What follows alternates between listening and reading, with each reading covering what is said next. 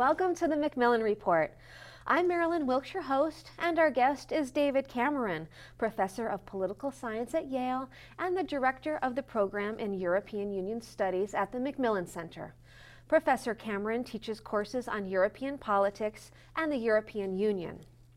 Over the past several weeks, the European Union has been caught up in a crisis over the size of the budget deficit in Greece. There has been speculation that Greece might default on its debt and may need a bailout by other member states of the EU or even the IMF. There's even been speculation that Greece might be forced to give up the euro and leave the Eurozone. Some think the crisis could spread to other countries in southern Europe, Spain, Portugal, Italy, that, like Greece, participate in the Eurozone but have large budget deficits and high levels of debt. Meanwhile, as we recently saw in Greece, there have been huge demonstrations and strikes protesting the government's efforts to reduce their deficits. Professor Cameron joins us today to discuss the current Eurozone crisis, why it has arisen, and what's likely to happen in the near future and the longer term. Welcome, Professor Cameron. Thanks, Marilyn. Why did this crisis arise? Well, this crisis arose for several reasons. A year ago, Greece projected a deficit of 5% of its GDP. There was an election in October, last October, and a new government came into office, and it reported that Greece's deficit figures were not correct, and in fact, the deficit would be, rather than 5%, about 13% of GDP. Wow. And they said that the previous government had falsified the figures. That added a strong sense of anxiety among those who hold the very large amount of debt that Greece has in the world, some 300 billion euros. So that's a real problem, that the deficit is so high in a country that has such a high debt. And the credibility issues. So those taken together really created a problem. Greece has to go into the markets repeatedly this year to raise money, about 55 billion euros. And investors are somewhat anxious and reluctant and concerned about whether Greece can pay back its debt and whether it might instead default or the EU might have to intervene. But those are some of the background features that have come into play in the last month or so. Okay, let's talk a little bit more about the deficit. Why is it such an important issue for Greece and the other countries that participate in the Eurozone? Okay, the Eurozone is the set of member states of the European Union that have locked their exchange rates, agreed to replace their national currencies with the euro, and have turned over monetary policy to the European Central Bank in Frankfurt. And one of the conditions of membership in the Eurozone, and one of the continuing conditions for member states that are in the Eurozone, is that they keep their deficit under 3% of GDP. Now that's a completely arbitrary number. It was concocted about 20 years ago for reasons that are somewhat mysterious, but nevertheless all the member states have been committed to that. Deficits over 3% of GDP are regarded as excessive. So we have Greece as a country which everyone thought had a deficit of 5%. It now turns out it's about 13%. So it has to bring its deficit down at a time when it's experiencing very low growth. In fact, this year the projections are negative growth. Its unemployment rate is already over 10%. But that's the essence of the problem, that they have a deficit that has to be reduced basically from 13% to 3%. Wow. Okay, so the new Greek government has said that it would reduce the deficit this year by 4 percentage points of GDP and bring it down to 3% of GDP by 2013. Do you think that is realistic? It's going to be exceptionally difficult. Exceptionally difficult both fiscally and politically. It's difficult fiscally because what that means is they have to raise taxes on all kinds of commodities, alcohol, fuel, cigarettes, income, tremendous amount of tax evasion in the country that they have to deal with.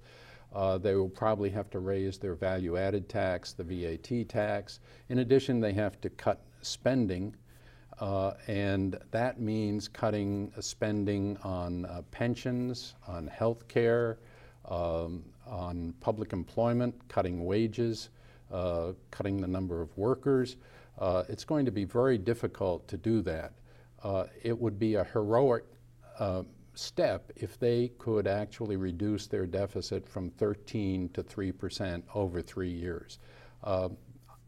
I don't think anyone really thinks they will do it, but they clearly have to head in that direction, and that's really the challenge for them. Now, what makes this politically difficult is that the new government is headed by the PASOK party. Papandreou is the leader of the PASOK party, the Pan-Hellenic Socialist Party. It's a left party.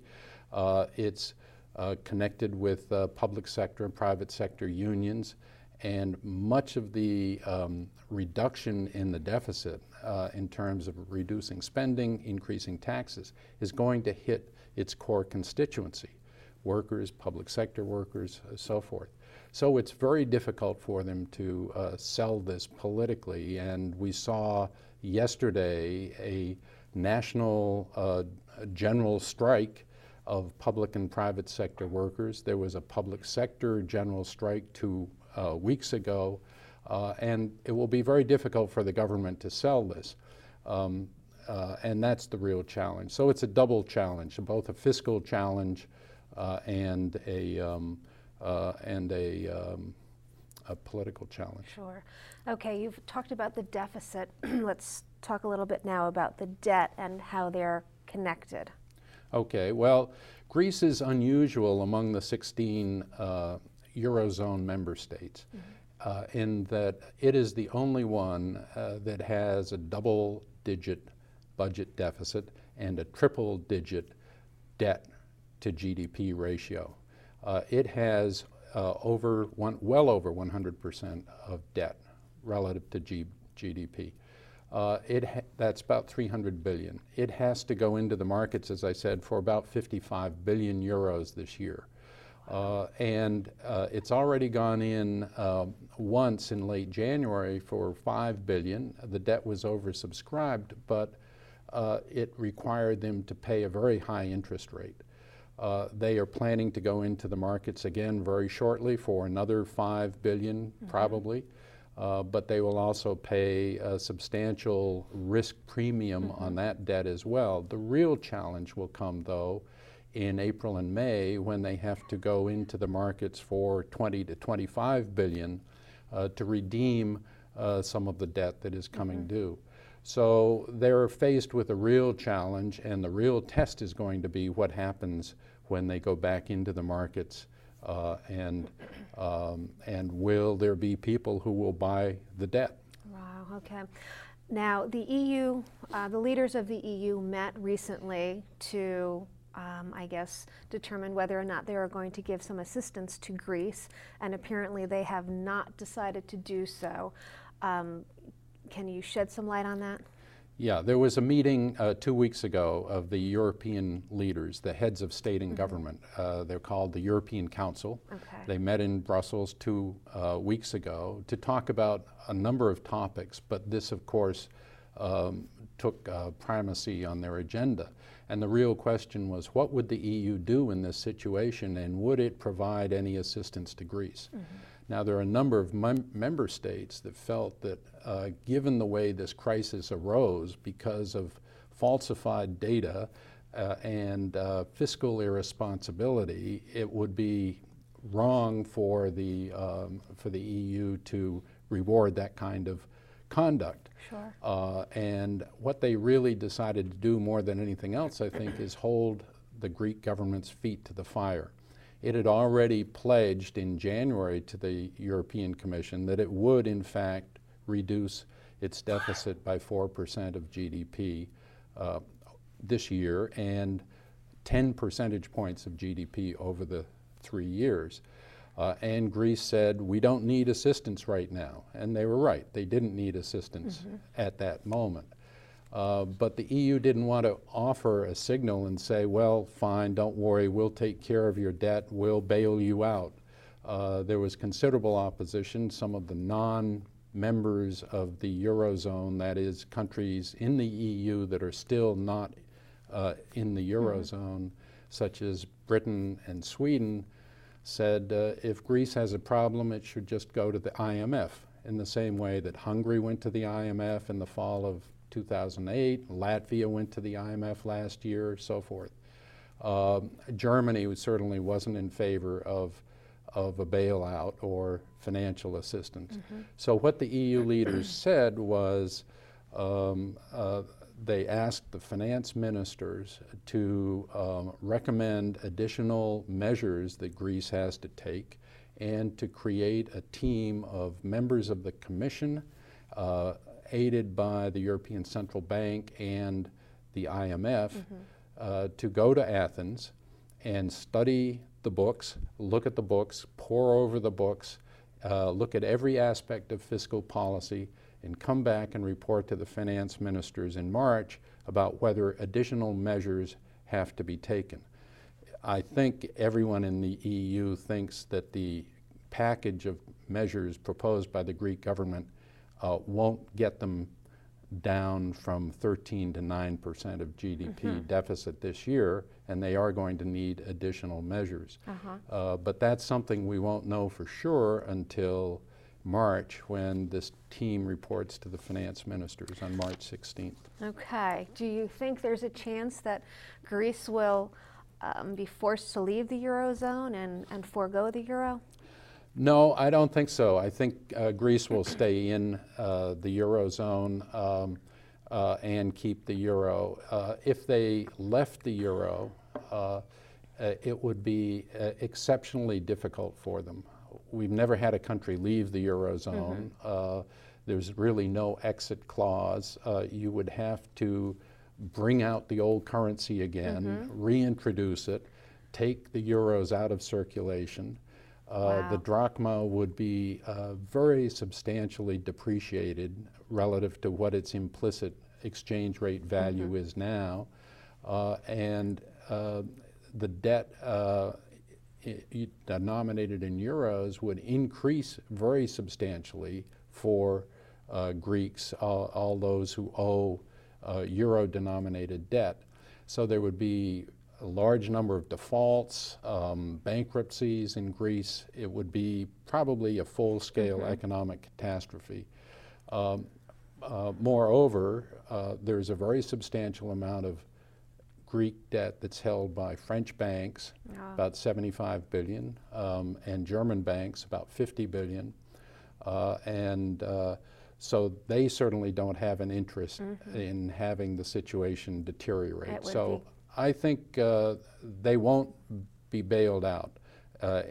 They won't break out in that sense. They might be assisted, and I think that's much more likely that the European Union will, perhaps on a voluntary basis, on a state-by-state voluntary basis, decide that there might be a good reason to step in and help Greece, perhaps by buying some of their bonds when they go into the market for this 20 to 25 billion, or having their banks buy some of the bonds and stand behind them with loan guarantees or other guarantees.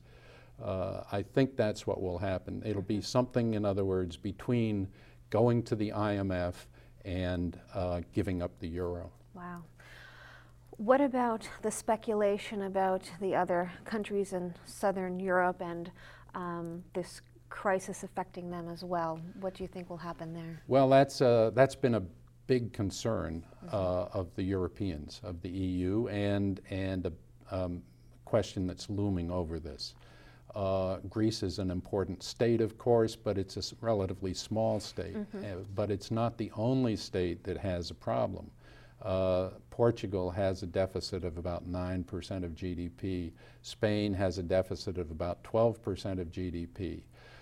They both have deficits that have to be brought down.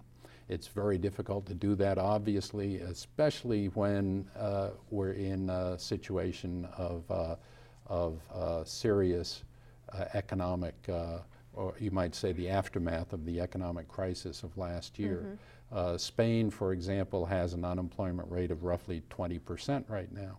Wow. It's very difficult politically for governments, and it turns out Spain and Portugal both have governments controlled by left parties.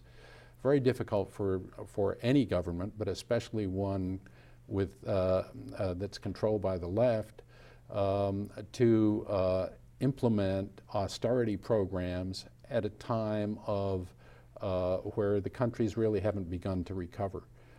That's politically very hard to sell. Sure. So they're facing this problem as well. Now the difference with Spain and Portugal is they don't have nearly as much debt as Greece relative to GDP. Their debt to GDP ratios are in the area of 60 to 80%, which is high, but it's not nearly in the triple-digit range that Greece is in. And they also don't have the credibility problem that Greece has. You know, one person said recently, there are lies, damned lies in Greek statistics. Spain and Portugal don't really have that problem, at least as far as we know. So there may be some speculative attacks on Portuguese and Spanish bonds, which might mean that they have to pay a high risk premium or an increasing risk premium. But I don't think they're going to face the same problem that Greece has. Greece is really the problem, and that's the problem that has to be solved from the point of view of the EU. And it looks like it should be a difficult problem to solve. Okay, if we step back and look at the big picture, does what happened suggest there are more fundamental and deep-seated problems in the EU's plan to create a single central bank? I think so. I think if you ask that of an economist would say what this crisis illustrates is that the Eurozone is not an optimal currency area. The countries are not sufficiently convergent in terms of their economic structures, the underlying structures, for them to really have a single currency. And that's correct. And it certainly will be correct when the other member states of the EU come into the Eurozone. This is a political construct. It's not an optimal currency area. It wasn't designed to be one. I think the more important problems, though, looking forward, are that the crisis suggests two serious problems in the EU. One involves a problem of competitiveness, and the other is the problem of coordination and ultimately economic government. Competitiveness meaning that the countries of Southern Europe that are in the Eurozone, Greece, Portugal, Spain, and Italy to a large degree, really aren't able to compete as well as they should be able to compete with the other member states in the Eurozone. Those countries, the southern countries, have experienced a trade deficit every single year since they locked the currencies in 1999. They have not been able to sell as much in terms of exports, and they've been buying a lot more imports from the other member states of the EU. There are some deep problems in their economic structures, and the EU members, when they created EMU, glibly assumed that if the countries met certain statistical requirements, they would have a high degree of sustainable convergence. That clearly hasn't happened. There's a competitiveness problem that really reflects an underlying structural problem. The real question is, how do you deal with that competitiveness issue in a system in which there is no economic government? And one of the interesting things that has happened in this crisis is that more and more people are beginning to look at this old idea that came up in the mid-90s when Europe began to move toward EMU of an economic government. The French proposed this idea in a way to offset the control by the European Central Bank over monetary policy. They felt the finance ministers should be able to control fiscal policy and coordinate fiscal policy. Well, they have a Eurogroup that is the finance ministers of the member states that participate in the Eurozone, but the Eurogroup has no powers. It meets for dinner the night before the finance ministers meet every month, but other than that, it has no real power. And as we saw last year in the economic crisis, the EU was really not very able to coordinate its economic response to the crisis. Its response was, I think it would be generous to say, was feeble last year. Now, many people have looked at this crisis and said, given the fact that the EU is now sending a team that includes IMF advisors and ECB advisors to Greece to look at its books, go over fiscal policy, make recommendations for other additional measures that will have to be adopted, probably in order to get some assistance from the other member states, that in a sense the EU is taking one small step toward economic government. It's not clear exactly what economic government would mean, but it would probably mean basically exercising collective authority over the fiscal policies of the member states. And in that sense, this crisis may move Europe a small step toward economic government. But I should say, we just had completion of the negotiation and approval of the Lisbon Treaty, which took effect in December 1st last year. And no one in Europe, after the long process of trying to revise the institutions that ended up in the failed constitutional treaty and then the Lisbon Treaty, no one in Europe can imagine writing another treaty and going through that long, decade-long process in any time in the near future. So we're likely not really to get to economic government, but it is at least a vision that is back, it's back on the agenda as a possibility. Very good. Well, it'll be interesting to see how things unfold. It will be. Thanks very much for being here with us today. You're welcome. For more information about Professor Cameron and his work, please visit our website at yale.edu/Macmillan Report. Be sure to join us again for another episode of the Macmillan Report, made possible through funding from the Whitney and Betty Macmillan Center for International and Area Studies at Yale.